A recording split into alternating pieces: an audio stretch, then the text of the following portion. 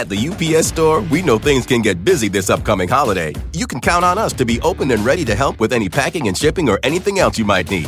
Is there anything you can't do? Actually, I don't have a good singing voice. The UPS... Nope. But our certified packing experts can pack and ship just about anything. At least that's good. The UPS Store. Be unstoppable. Most locations are independently owned. Product, services, pricing, and hours of operation may vary. See Center for details. Come in today to get your holiday goodies there on time. So why do you want to learn a new language? I'll tell you why. Because ¿Dónde está el baño? Can be a very important question at times. You know, Rosetta Stone is the most trusted language learning program, available on desktop or as an app. Fast-track your language acquisition with immersive lessons designed to teach you to pick up languages in a natural way. I love the fact that I can go from my laptop to my phone to pretty much anywhere and learn the language of my choice. Not to mention, I'm bringing my communication skills to new heights. Don't put off learning that language. There's no better time than right now to get started. For a limited time, Star Talk Radio listeners can get Rosetta Stone's lifetime membership for 50% off. Visit rosettastone.com/StarTalk. That's 50% off unlimited access to 25 language courses for the rest of your life. Redeem your 50% off at rosettastone.com/StarTalk today. I would play near the surface at some atmospheric pressure that would be similar to what we can survive. But then you'd be up in the air. There would be a gravitational pull, but there wouldn't be anything to stand on. So Quidditch would indeed be an ideal thing to play there. But you'd have to have some gas masks on because it smells a lot like methane and ammonia out there. So sign me up. Welcome to Star Talk, your place in the universe where science and pop culture collide. Star Talk begins right now. This is Star Talk, Sports Edition, and we're going to do a grab bag today. Love me some grab bag. And of course, I got my co-host, Chuck Nice. Chuck. Hey, Neil, what's happening? All right. And Gary, how you feeling, man? I'm good. Yeah. Gary O'Reilly, former soccer pro. And who do we have to help us out with grab bag? A returning champion. A returning champion. Our go-to geek in chief, Professor Dr. Charles Liu. Proud spring. Hi, the crowd goes wild. As the crowd goes wild. Hi, Chuck. Hi, Gary. Hi, Let Neil. me What a remind pleasure. people, I am a total card-carrying geek, but in the same room with Charles, I am a rank amateur. And so there you you are have too modest, sir. Damn. Too modest. Yes, It's such a pleasure to be here with you all and have a great time, as always. It's a grab bag. We don't know where these are coming from or where they're going, but they are questions from our Patreon supporters, and anything and everything goes. So, Gary, why don't we lead off with you? You got questions for us? I certainly have, and they're all sourced from our Patreon patrons, so thank you very much. Stick with us because we might well be asking your questions throughout the show. First up, Christopher Fowler. He says, greetings to the good doctors, Lord Nice, and me. Interesting. We're going straight for sci-fi. In Star Trek, The Next Generation, there was at least one episode with a game called Parisi Squares. Am I pronouncing it? Correct. Yes. Thank you. Right. Yes. On StarTrek.com, it describes the sport as one played by opposing teams of 4 wearing padded uniforms and using an ion mallet. Yes. What kind of sport is this, and could it be possible to actually achieve technological advancements to allow an ion mallet?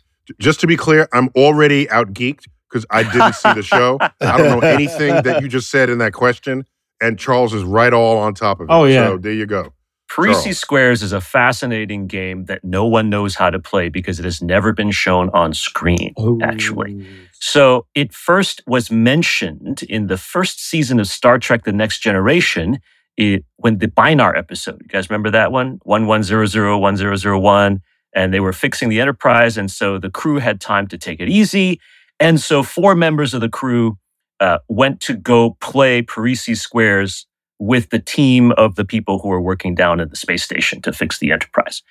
They seemed to be carrying suitcases, presumably containing the ion mallets, and they were kind of padded like lacrosse players, but they had like shorts on and stuff like that. So since then, we really have no idea how it's been played, but it's been mentioned over and over again. And actually, it doesn't sound like the rules have stayed roughly the same. It started like in this episode, like a friendly matchup where like maybe 4 guys and 4 other guys would come together and they would play each other and like maybe whack some sort of ball back and forth with some sort of a mallet, like croquet or something like that, right? But then it got darker. Like there were riots involved. People could get hurt. Riker, I think at some point, got like so hurt in Parisi Squares that the doctor warned Dr. Crusher at that point, right? Said, be careful because next time you're going to break your neck and then I won't be able to fix that so easily. And then in Star Trek Voyager, the doctor, the emergency medical hologram, had created a temporary holographic sort of fake family. And his fake daughter, holographic daughter, played Parisi Squares and died. Ooh. Died. And they couldn't even fix her with all of the medical technology on Voyager, supposedly, according to this holographic thing. I mean, that's pretty scary. The hologram died. Yeah. In the fictitious story of the Doctor creating Why can't you just fix the hologram? I don't get it. So actually, the episode is pretty cool. You got to watch it. It's kind of cool. The way they sort of describe the difference. Okay, I'm sorry. I didn't watch 7 different generations of Star Trek to piece together this story. All right. I'm sorry. I don't have the geek credentials. It's all streaming. You can get to it. It's not too late. Okay. Anyway, but the reality is, I think Parisi Squares is something like hockey. Something like hockey, but I really don't know what, because unfortunately it's never been shown on screen.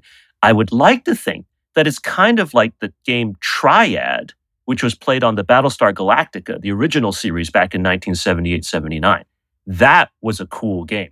But we saw people playing Triad on that show. Yeah. We never saw people playing Parisi Squares on Star Trek. But tell me about this ion mallet. What is it?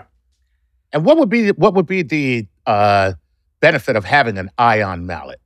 Well, you know how Mjolnir, Thor's hammer, is like a serious mallet, right? Mm-hmm. So I imagine that the ion mallet was like an energy version of Mjolnir's hammer. And what was happening is that this big, fat energy ball of some kind is zipping around the court, right? And you got to run uphill, downhill, around, back and forth to get it. And the only way you can get it is to whack it with the mallet. Kind of like the bludgers in Quidditch. Quidditch, right? Yeah, so you got the big things whacking the ball back and forth because you don't want to get hit by one of those big balls coming at you. Right. That's my guess. And because they're played on spaceships as well as in stadiums, they got to make the mallets small enough that you can carry them around, not just like big like hockey sticks or lacrosse sticks. So the ion allows you to change their size and their effect areas without having to make a very large piece of metal or wood. Interesting. Okay. That's my guess. Okay, so you know how much Mjolnir weighs for Thor? Oh, no. You figured this out once, didn't you, Neil? I did, but I got it wrong because I got out heat. Yeah. Really? Yeah. Oh, tell us. Yeah, I calculated because they said this had nothing to do with that game or the person's question, but you did mention Mjolnir of Thor's gotta hammer. go with it. All right. So take it where it goes, Neil. I did calculate it, and they in the Thor film they said it was forged in the heart of a dying star. And I said, well, we're astrophysicists. We deal in dying stars, so I got this. So you can make a hammer out of white dwarf material, but why stop there? You make neutrons out of a neutron star. So That's I right. did this, and I got the volume of Mjolnir because I have a replica of it. And so once you get the volume and you get the density, you get the total mass, and it has the mass equivalent of a herd of 300 million elephants. Oh, that's all? Okay. So that's why the Hulk couldn't even pick it up. Who's actually measured a herd? Wait, just hold on. So that's why the Hulk tried to pick it up and he couldn't. Okay. So I put this out there proudly. Yeah. And then it was like, you're wrong, Dr. Tyson. Mjolnir actually weighs. This is an interesting usage of the word actually about a completely fictitious object. So apparently Marvel issued a Thor trading card in 1991 that reported the precise weight of Thor's hammer as 42.3 pounds. Now, you go. I think my answer is way better than that one, even though it's wrong. Okay? That must be a commemorative 42.3 pounds, because it's not quite the answer to life, the universe, and everything. And I had a fan in the audience. This fan said, Dr. Tyson, on that card, they didn't say which planet it weighed that much on. I said yes. That was good. They were helping me out. Wow. They felt bad for me. But that's kind of cool, though. Yeah. It's kind of cool. That's a really cool observation. So that means it's all magical. I mean, it's magical. It's not a literal weight. He really needs the power of honesty and integrity to lift it. Yeah. Right. Worthiness. Worthy is the word. Right. There was actually a period of time, a comic book series called The Unworthy Thor, where for a moment there he could not pick up the hammer because he was briefly unworthy. Okay. I suck so bad. That's how they played it, Chuck. That's exactly how they played it. Let's keep going. I love that question. Let's get some more. Here we go. All right, you want to go, Chuck? No, go ahead. All right. Dale Bloomfield, right? Dale's been quite busy with the questions, but we'll start with this one. If we were able to have a high jump event on the moon, what height do you think people could get to? And also, because he's stuck in track and field, obviously, how big a field would we need if we had javelin on the moon as well? Chuck, this part's for you. Chuck Nice. Chuck, if you don't read this question out, then the Eagles won't make the playoffs this year. Thank God for you, Gary. Yeah. Thank God for you helping my Eagles out. There you go. Well, there's no atmosphere, but something can go through the air on the moon if you put enough force into it. Now, the surface of the moon has a gravitational acceleration about 1/6 that of here on Earth. Mm-hmm. So you could imagine basically you're going to be up in the air 6 times longer. Yeah. And so whatever you can add in terms of your ability to jump. So right now, the world record for high jump is about 8 feet. Yeah. Right. So if you jump 8 feet now, but that's all the time you have in the air, multiply that by 6, and that's the minimum amount of gain you would have. So 48 feet. 48 feet. Wow. But because it's an acceleration, there's actually a quadratic term in the distance traveled. So you can make a quick calculation, VOT plus 1/2 AT squared, and you may wind up with higher depending on how much push you get off the ground with your muscles. Okay, Charles, I think you're wrong in one part of that calculation. Uh-oh. Here we go. Uh-oh. Astrophysicist slap down. Charles, I'll meet you in the octagon. Okay, here's Play some why. Parisi squares. Okay. So, Charles, you would calculate the high jump by going from this person's center of mass, and let's say the jumper is 7 feet. I think they're pretty tall, but let's just use round numbers. So their center mass is, let's say, halfway up. So they're only going 4.5 feet above their center of mass to clear the bar. Okay. So now you take that 4.5 feet, multiply that by 6, and then you get 24, 5, 6, 7. So they'll jump 27, 28 feet. Rather than the 48. So I think that's how you need to do the calculation. I'm pretty sure. That may well be true. Yeah. Okay. All right. The other thing here is we've seen the Fosbury flop as the go-to technique to get a world record here on Earth.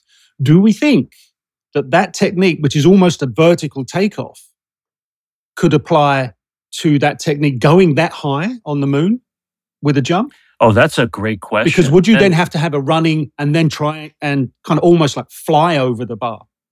Right. It almost becomes like a pole vault, right? The human body is going at such high altitudes because pole vault is like 20 feet-ish for a world record. Right. But clearly, whether it's your 30-ish feet or my 40-ish feet, it's still up at such a high level that the human body's reaction or position may have to be changed to be optimally good. That's a great point. Interesting point. So, Charles, what you're saying is I can twist my body, go backwards over the bar in the short time that I'm airborne. Correct. But if I'm airborne 6 times longer, I might be able to optimize for something else. Yeah. Or, just a minute now. Here we go. Their forward... Charles. Their forward motion is tuned so that they leave the ground such that they're at their highest point by still moving forward. right? That's right. But that's pretty close to the bar because they're not, how long are they airborne? But if you're airborne 6 times longer, you're going to have to leave the ground sooner. Yeah. So the bar is over like on one side of the room. You're on the other side of the room. And when you land, you're all the way over there as opposed to inches away. Or just opposed to inches away. Exactly. Yeah. So All right. it's a much more of a parabolic arc. Think about the floor routine in gymnastics where they do all the tumbles and then all of a sudden a gymnast will just pop and produce a double somersault and then land on their feet, right? What if you took that kind of technique towards clearing a bar for a jump on the moon? Because you get the reason why they're they're able to do that. The floor is sprung. I agree. It's because the floor is helping them returning energy to them to do that. But then again, less gravity. You would have to do that same talking floor. about the physics and return energy. No, it's right. But you see, then we got to get an honorary degree for Chuck. So we get Chuck. Chuck knows his physics, guys. Of course he does. Physics. Then Absolutely. you're balancing that sprung floor and return of energy against the reduced gravity on the moon. Correct. Yeah, so it's very interesting. And of course, none of us have taken yet into account the fact that if you're actually on the moon, you're not just launching yourself up into the air, you're launching your entire spacesuit.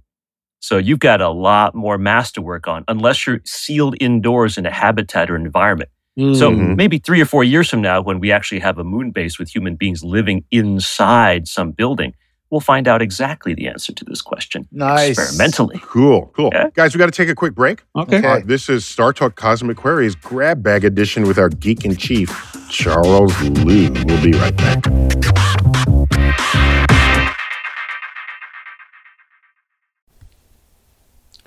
This podcast is supported by FedEx. Dear small and medium businesses, no one wants happy customers more than you do. So you need a business partner just like you, like FedEx, who understands your passion for serving your customers because they have the same commitment towards you. That's why FedEx offers you picture proof of delivery, packageless and paperless returns, as well as weekend home delivery to 98% of the US on Saturday and 50% on Sunday. See the FedEx service guide for delivery information. What's more, FedEx Ground is faster to more locations than UPS Ground. Trust FedEx for timely deliveries. See what FedEx can do for your business. Absolutely, positively FedEx. Whether you're a family vacation traveler, business tripper, or long weekend adventurer, Choice Hotels has a stay for any you. And that's good, because there are a lot of me's. Choice Hotels has over 7,400 locations and 22 brands, including Comfort Hotels, Radisson Hotels, and Cambria Hotels. Get the best value for your money when you book with Choice Hotels. Cambria Hotels feature locally inspired hotel bars with specialty cocktails and downtown locations in the center of it all. Hey, that's me. Radisson Hotels have flexible workspaces to get the most of your business travel and on-site restaurants. That's me too. And at Comfort Hotels, you'll enjoy free hot breakfast with fresh waffles, great pools for the entire family, and spacious rooms. Hey, that's me too. I guess I'm just going to have to stay at all of them. Choice Hotels has a stay for any you. Book direct at choicehotels.com, where travel comes true. At the UPS Store, we know things can get busy this upcoming holiday. You can count on us to be open and ready to help with any packing and shipping or anything else you might need. Is there anything you can't do? Actually, I don't have a good singing voice. The UPS... Nope. But our certified packing experts can pack and ship just about anything. At least that's good.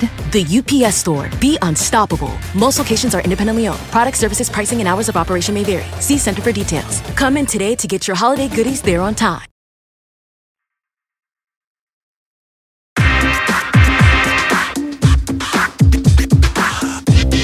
We're back. Star Talk. Cosmic Queries, Sports Edition.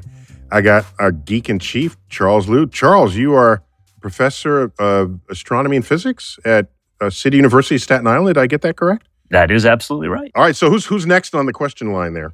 All right. We got Jay Hunter. These are Patreon exclusives that we'll move into for those of you who support us through Patreon. And by support, I mean give us money. Thank you. Thank you. Jay Hunter says, what up, Chuck, Dr. Tyson, Dr. Liu, and Gary? what would playing soccer look like on our neighboring planets? What sports would be possible to play on Jupiter and Saturn?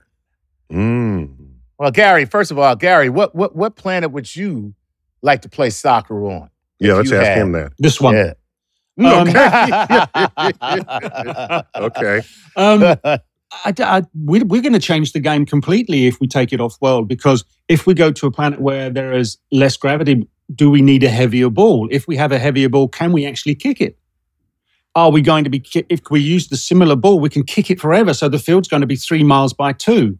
And if the air density is much lower, then you're not going to get your Magnus effect. Nope. To get all those fancy kicks. So there's a lot of things going against it.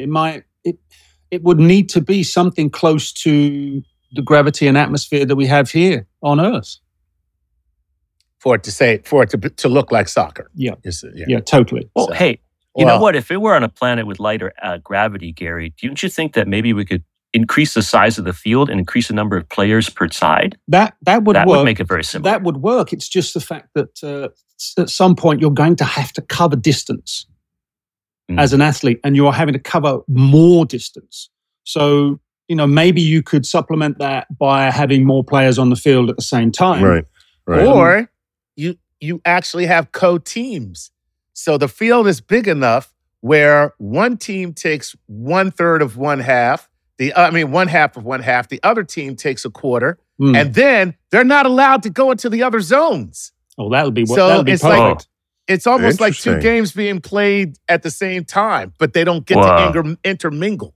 Okay. That sounds like a cacophony, but still. Yeah, you know what it sounds like? It sounds like whatever is going on whatever the circumstances of the planet, the atmosphere, the gravity, and everything, we should just invent new sports tuned for that planet. Absolutely. That's what it sounds like to me. Yeah. Now, that's a good idea. See, what do you think of that? Forget trying to take Earth sports. Rather than port Earth sports there, just invent a brand new thing. Why not? Yeah. Hence, Parisi squares. Or, if we could actually fly on brooms, we'd invent Quidditch. Right? Or you have kind of three-dimensional basketball if you're able to float or leap or do sorts of things. So you've got hoops in different, in a cube, and they're on different edge surfaces. So there's all sorts of things you could invent and play with. I mean, if we invented basketball, football, soccer, tennis, golf, etc., we can invent some new ones. So Charles, just remind us Jupiter and Saturn are gaseous. Yeah. So how do you get around Jupiter that? and Saturn are gas giant planets, which means that their atmospheres take up a huge percentage of their mass. The surface down at the bottom of, for example, Jupiter, this massive thing, it's actually liquid.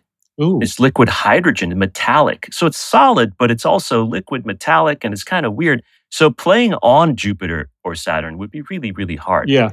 Anyway, you'd all be crushed by the atmospheric pressure long before we even got down to the surface, be it solid or liquid or metallic or rocky or stone or whatever. It'd be like trying to play at the bottom of the ocean. Yeah, that's right. Interesting. You're exactly right, Chuck. So I would play near the surface. At some atmospheric pressure that would be similar to what we can survive. But then you'd be up in the air. There would be a gravitational pull, but there wouldn't be anything to stand on. So Quidditch would indeed be an ideal thing to play there. But you'd have to have some gas masks on because it smells a lot like methane and ammonia out there. So all right, so we've already had a sporting event off world, haven't we? Didn't one of the You mean golf on the moon? Yes. So does that lead us to, rather than competing against each other with atmospherics that don't work for the human body, is it not now a kind of projectile sport that we enter into like golf? It might be. I'll tell you what sport I would like to play in space. Just try it a little bit and see what happens. Cornhole. Gotcha. Yeah. Okay. All right. If you toss the thing the wrong direction, it misses by a mile and it keeps going forever. Right? So it becomes almost like archery with a beanbag. Oh, archery is good too. Cool. Yeah, except that if you miss and you hit someone's spacesuit, that's not a very nice day. Yeah, but puncture the spacesuit. How far away would you want the target to be if it were archery on a planet or on a moon with less dense atmosphere, less gravity? What would you do? Would you we've Earth. had, yeah. I'm putting the target on Earth. No. Actually, let's see how good you really are, Katniss.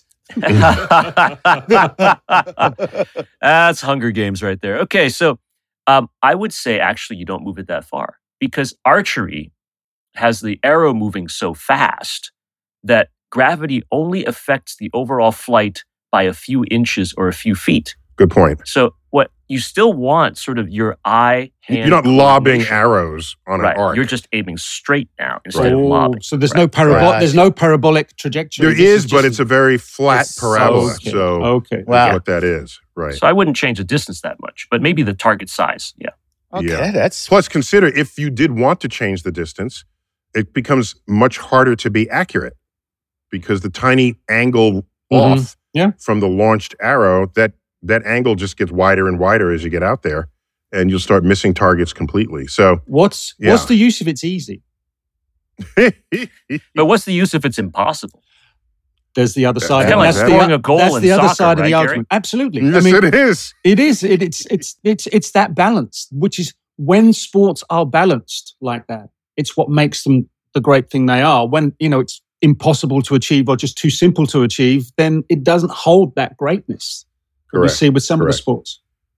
And just quickly, we dangled one of the questions, how far would a javelin go? Yeah. And we're thinking that would go 6 times farther on the moon. Is that right? Yeah, Charles? I think that's right. I would agree with that statement. So take the world record, times it by 6, and for the javelin. It's about 100. I mean, and put an unsuspecting astronaut on the other end of the spear. Wait. There's a technicality here, because in our lifetime they added an atmospheric drag element on the tail of the javelin so they can keep it in the stadium.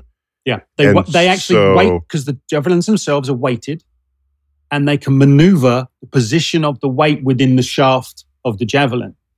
And they needed to bring it down because what they found was, I can't remember his name. I think he was Hungarian. He was basically throwing it onto the track at the far end of the arena. Now, that's great as long as not people running on it. Right. So they had to redesign the javelins so as they didn't fly as far because they were throwing over 100 meters. Right. But I'm saying, isn't that an aerodynamic drag that they put on it? Because if it is, then on the moon you're not going to have the aerodynamic drag. You just simply need a bigger boat. Right. That's right. But if you increase the mass, then you reduce the velocity. Just to compensate? The javelin thrower can make. Yes, you will. Because of just the to keep impulse. it in the stadium. Right. Okay, there you go. So basically it goes from javelins to small trees.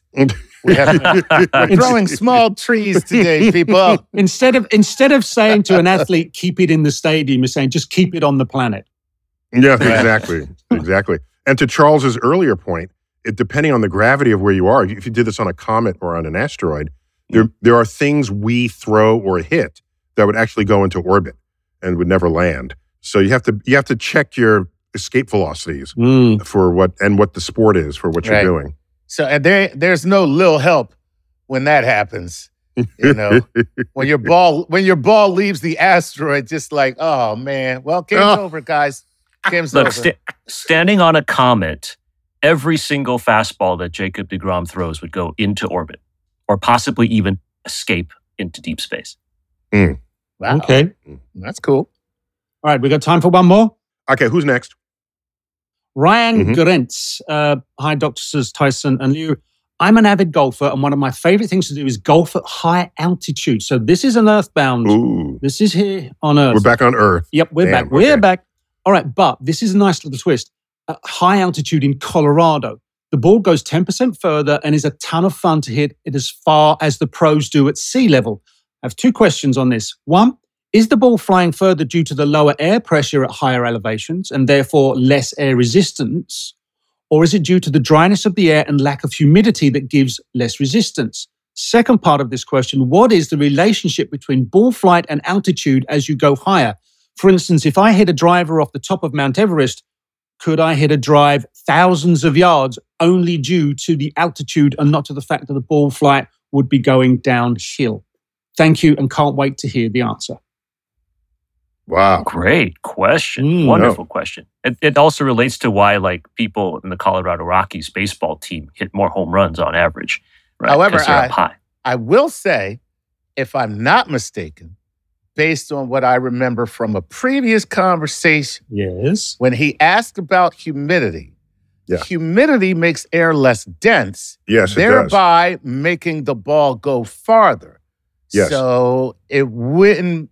So what you want is high altitude and high humidity. And high That's what you humidity. need. So the dry air he's talking about is not an helping. impediment, but it's not helping them. Yeah, but it's an impediment, but it's compensated for by just the overall lower air density. Right. Which you're getting at a mile high. Correct. Do you agree with all that, Charles? Well, for the most part, yeah. There are so many different variations, right? Because the atmosphere is not uniform. And so you hit a gusher or you hit a particular area of high pressure or low pressure, you can do that at any altitude. So generally speaking, you're correct. Now, the question about altitude overall is very interesting too, because if you do hit a golf ball from Mount Everest, can it go thousands of yards? Well, it turns out that the atmospheric density on a planet is exponentially decaying, right? So, for example, exponentially reducing when you say decay. Yes, reducing. Yeah, it's going down. So from here up to, say, the top of Mauna Kea, which is in Hawaii, right, the big island where there's a lot of telescopes, that's about 4,000 meters. And the atmosphere there is about 60% of what it is here on the surface of the Earth. Now, if you go up another 4,000 meters, that is to the top of Mount Everest, roughly, then it goes down another 60% from there. So it's only about 35, 36% of the density of sea level. So that's why people need oxygen up on Mount Everest, because the atmosphere is about 35% of that surface. But you don't get linearly going up, so that you might be able to hit the ball 1,000 yards if you're a really good driver.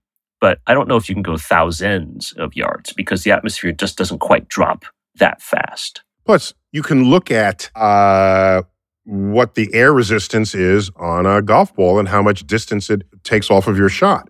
You just remove that air resistance, and then you get the full sort of symmetric parabolic shot. So it's not going to go up by factors, right? Right. Dimples on a golf ball actually use atmosphere to allow it to float for longer periods of time. Mm-hmm. So you may hit some sort of a turning point, right? Where you keep getting longer and longer and longer, but then at some point the dimples don't do their work as well. Exactly. And you actually start losing the effectiveness, and you can't hit it quite as far because the atmosphere is too thin. That's right. The dimples have nothing to work on. The dimples have no... Right. So if we had a golf tournament on the moon, the golf ball's design would be different? It wouldn't need dimples wouldn't do any good. Exactly. Yeah, the dimples are Dimples would irrelevant. mean nothing. So there you go. Right. And curving wouldn't matter. You wouldn't slice a ball. Slicing. You wouldn't hook No a ball. hooking. The ball would just go straight from wherever you hit it in whatever direction you went. So you can't bend it around a tree. You can't give it back. Well, you could give it backspin, I guess. Well, on contact with the ground, yeah. Yeah, on contact with the ground. You could give it spin. That's about it. You'd end up playing like a crazy golf, lunar crazy golf. You'd have to hit it off a rock or a surface or use a crater. Oh, wow. Yeah. Now, see, that's A three-cushion pool shot. That's what that would be. Yep. You know what? That makes sense, though, because it's only going to go straight. So if you're shooting it at a target, then what you could do then is figure out the trajectory from the target in order to get where you want to go on the course. That's interesting. Mm-hmm. Yeah. Wow. Yeah. That's sick. Billiards golf. So now, Billiard golf. That's we just Billiards. named it here. It's Gilliards.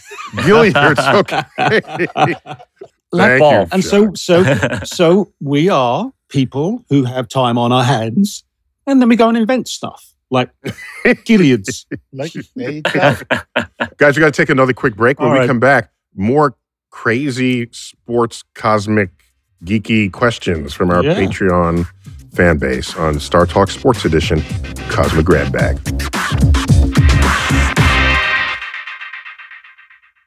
At the UPS Store, we know things can get busy this upcoming holiday. You can count on us to be open and ready to help with any packing and shipping or anything else you might need.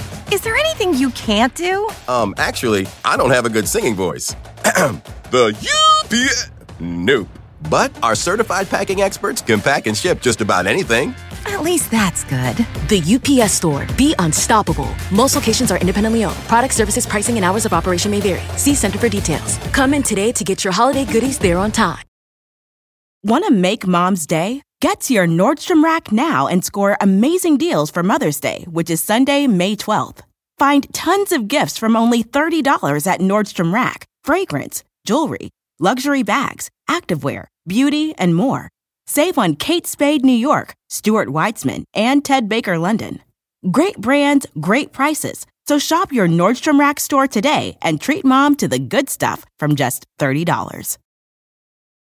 At Capella University, you'll get support from people who care about your success. From before you enroll to after you graduate, pursue your goals knowing help is available when you need it.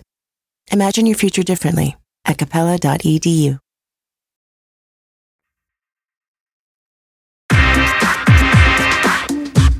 We're back. Star Talk Sports Edition.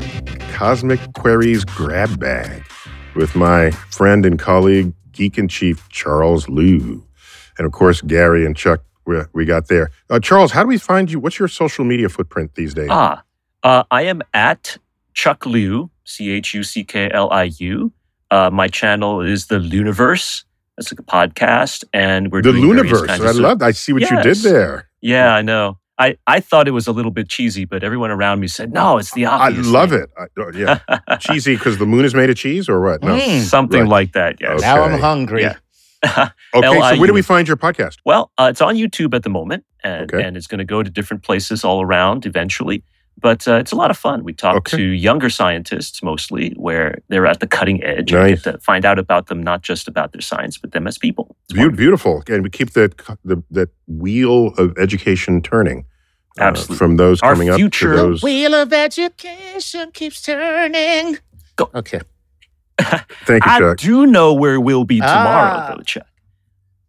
Maybe Journey didn't, but I know. It's in these wonderful young scientists. And they are great. Our future is secure with these guys. All right, who's next up with the question? Go ahead, Gary. It wouldn't be the same. Thank you, Chuck. It wouldn't be the same without Violetta. So Violetta. Oh, Violetta. So is she like 30 years old by now? How old is Violetta? This child's been asking questions. I think she was prenatal or something. All right, so wonderful. Violetta Raw is now 14 and 14. goes under the title of Astrophysicid. Oh, okay. Yes, So, that's awesome. all right, that's cool. Astrophysicid? Yeah, Yes. that's very So- good. Love it. I So that's love that. it. All right. Wonderful. Will we ever reach a point in the near future of sports when it will not be physically possible for any more world records to be Very broken? If so, which sports do you predict might get to this point first, and how far might we be from this happening? Also, would we even know? I mean, the human body can only be pushed so far, ? And I need the science on this. Thank you. You're welcome. And she's a big fan of the show, as I think we all We understand. had a show on this one time about prosthetics Yep. aiding sports, and if you reach the limits of the human body, would people still come out to see the sport if no one is capable of beating a world record? And then we said, well, you just add Stuff. extra stuff. You do stuff, and then for me the best answer to that was, in the limit, then you're just seeing robots compete. Right. And that's not the same thing as seeing humans. Would If it- the human gets all the joints replaced by Yeah. by robotic assistance. So Charles, what do you think of that question? Yeah, I agree with that statement. It all depends on the rules of each game, right? Rules of each sport. For example, if you're playing a sport today, you're allowed to wear certain kinds of equipment. You're allowed to use certain kinds of tools, but you are not allowed to use certain other kinds. If you have a bat, for example, you're swinging a baseball with, you can use a wooden bat, but you can't use an aluminum bat, right? You can have some pine tar on it, but only a certain amount of it. Depending on the rules of the game, if the rules keep changing, then world records will be able to be set without limit. Provided they're changing in the favor of performance. Yes, that's right. Like we were just saying earlier, as javelins get heavier, there's only so far you can throw them, right?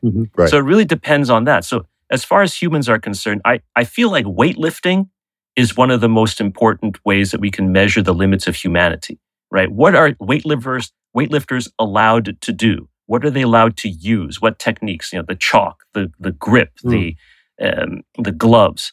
The body has a limit.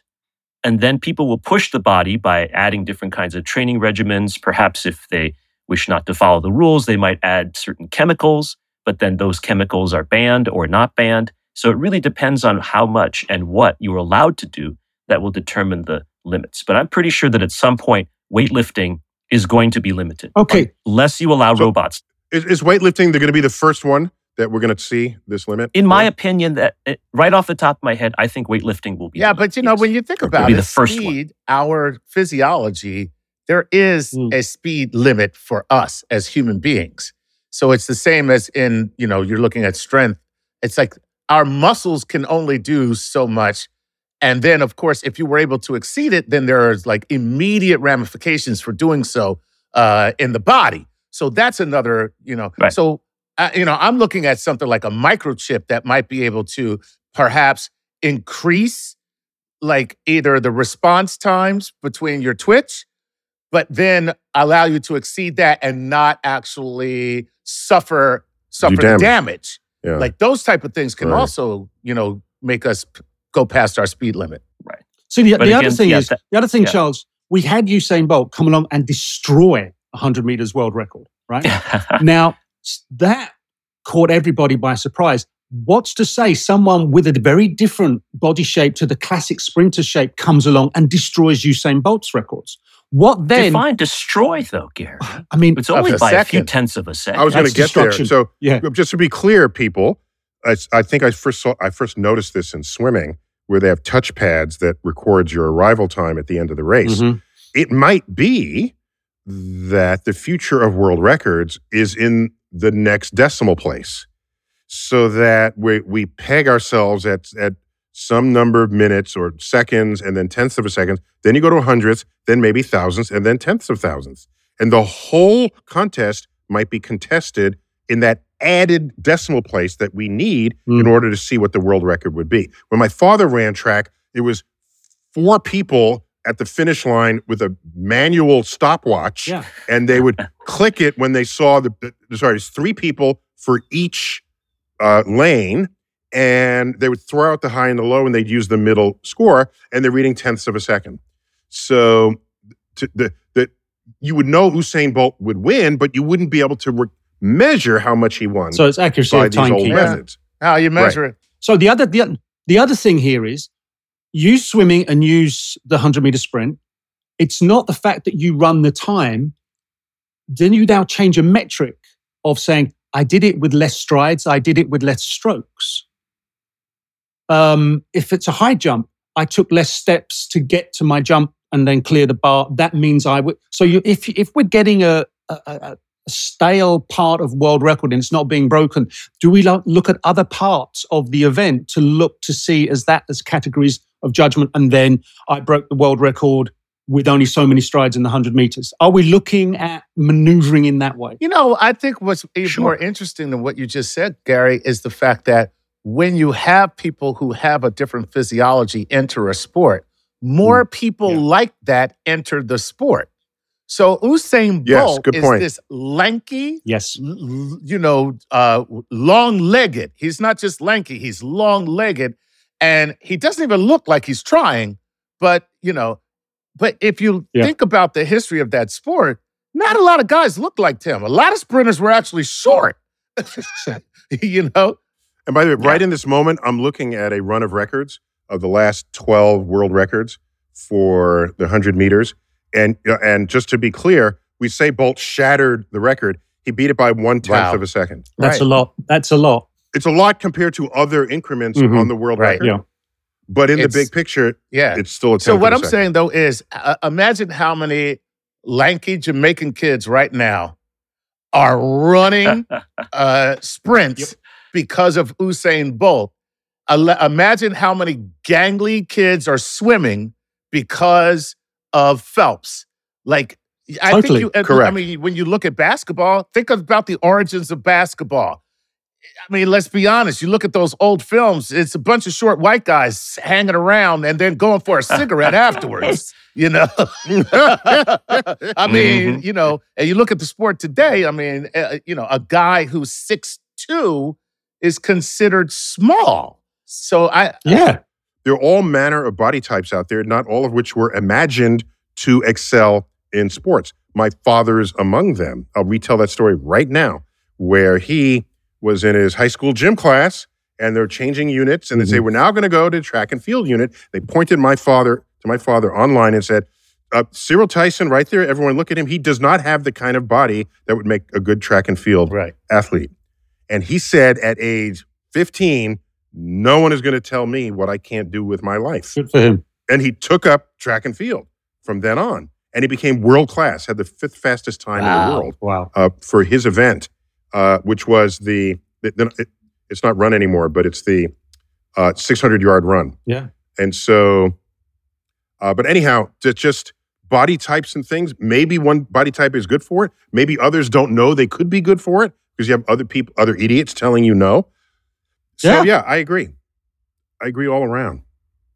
With inclusive, embrace. So I think we answered that question. Violetta. There you go, Violetta. Sorry, Violetta. we ran away with that one. It's just a testament. Violetta. Great questions. Here we go. I got one here, and we're going to throw it into the near future. Okay. Alejandro Reynoso from Monterrey in Mexico. With the FIFA Football World Cup coming up in Qatar in November and December of 2022. Yeah. Right. How do we think this will affect the abilities of the player? Now, in 20. Okay. I mean, high playing indoors, low right? humidity. What So, are we talking about? With Qatar, we're blessed because normally the World Cup is a summer event, which would be brutal just to watch the thing take place, let alone play. Didn't they move it just for that? Yes, they moved it to November, December. So the thing is, in November, checking this out, they have about an average temperature of 85 degrees Fahrenheit and a humidity level of average 66%. The heat index, you're going to like this, 91.4% Fahrenheit. But don't forget, all of these heat indexes are measured in the shade with a light breeze. So if you're stuck in the direct sunlight, right, and there's no wind, you're going to cook. Now, adding to that... Wait. Just to be clear, in midsummer, July in Qatar, it's over 100. It's like 105 degrees average high temperature. Yes. And in the month they're going to be playing, what is the average high? 85, 86, right? So it's across November and December. So the thing is, if you're in direct sunlight and you actually happen to be exercising, which would be a surprise for a footballer in the World Cup, you can add another 15 degrees Fahrenheit to the heat index. So the heat index is going to be about 106 for an athlete in the World Cup. Now, if you drag it into December, the temperatures go down to about 75 degrees Fahrenheit. However, the humidity levels go up to 71% average. So you've got that little kicker coming in. You lose a little bit to that. Yeah. Yeah. Okay. So it's either way you slice it, it's going to be uncomfortable. You know, these heat indexes are based on people who are in the shade, like I say, with a nice breeze. These are footballers that are out in the stadium. The surface temperature on the field will be close to 100 degrees because it just sits and bakes. There's not much breeze to cool the surface. Now, you're in Doha, which is quite a populated urban city, so there's not much chance of a lot of breeze in there. So it's going to be a very, very challenging environment. And I think the teams, the organizers, FIFA, are going to have to look at hydration breaks during either half. You're going to have to look at a break in soccer. There's no breaks in soccer. There never used to be. You were lucky you got half time. And so they're going to take hydration breaks. They're going to have to look at development of a larger squad. So they'll increase the number of substitutions that take place. And players... So the stadium is open air? Yeah. Generally, I mean, unless they've built some with roofs. Let's hope to God they haven't, because then, you know, the amount of energy it takes to cool is structured like that is ridiculous. Yeah. And part of the reason why it's, untenable to play there in the first place is due to, the warming planet. And let's not make things worse by figuring out how we can cool things off to play, Here's a real suggestion. Don't play sports in the frickin' desert. How about that? See, the thing is, Chuck, all those numbers I've just relayed are averages. Now, we've had a bit of a sizzling summer in 2022, and so has the rest of the world. If there is some kind of heat wave, you can bump those numbers right up. So it's it's just, let's be mindful of this is a challenging environment. And I'm sure what we'll do is we'll find medical teams from each countries that are participating will have spotters looking at their players. They'll all have some sort of GPS, biometric data, bio data coming back for hydration and everything. Yeah. As dramatic as soccer players are, we're, God help us all. Just like, my knee. I need a drink. I do believe I have the vapors. It's my fainting couch. I'm in my fainting couch. Oh dear, it's so terribly warm. So terribly warm. Chuck, you have just made the World Cup so bloody interesting to watch. All right, we got to end it there. Oh, this has been fun. Charles, it's always great to get you back in the house. It is great to be here. Thank you so much for having me. And good to learn of your podcast. Tell me the clever name again. The Luniverse. The Luniverse. L-I-Universe. L-I-U. The Luniverse. As in Charles Luniverse. See what you did there. Well, Very again, cool. I didn't do it. People around me did, but I'll accept it. We got it. It's all good. It was a good choice. Chuck, always good to have you, man. Always a pleasure. Gary, love you, man. Love you too. This has been Star Talk Sports Edition, Cosmic Queries Grab Bag. I'm Neil deGrasse Tyson, your personal astrophysicist, as always, bidding you to keep looking up.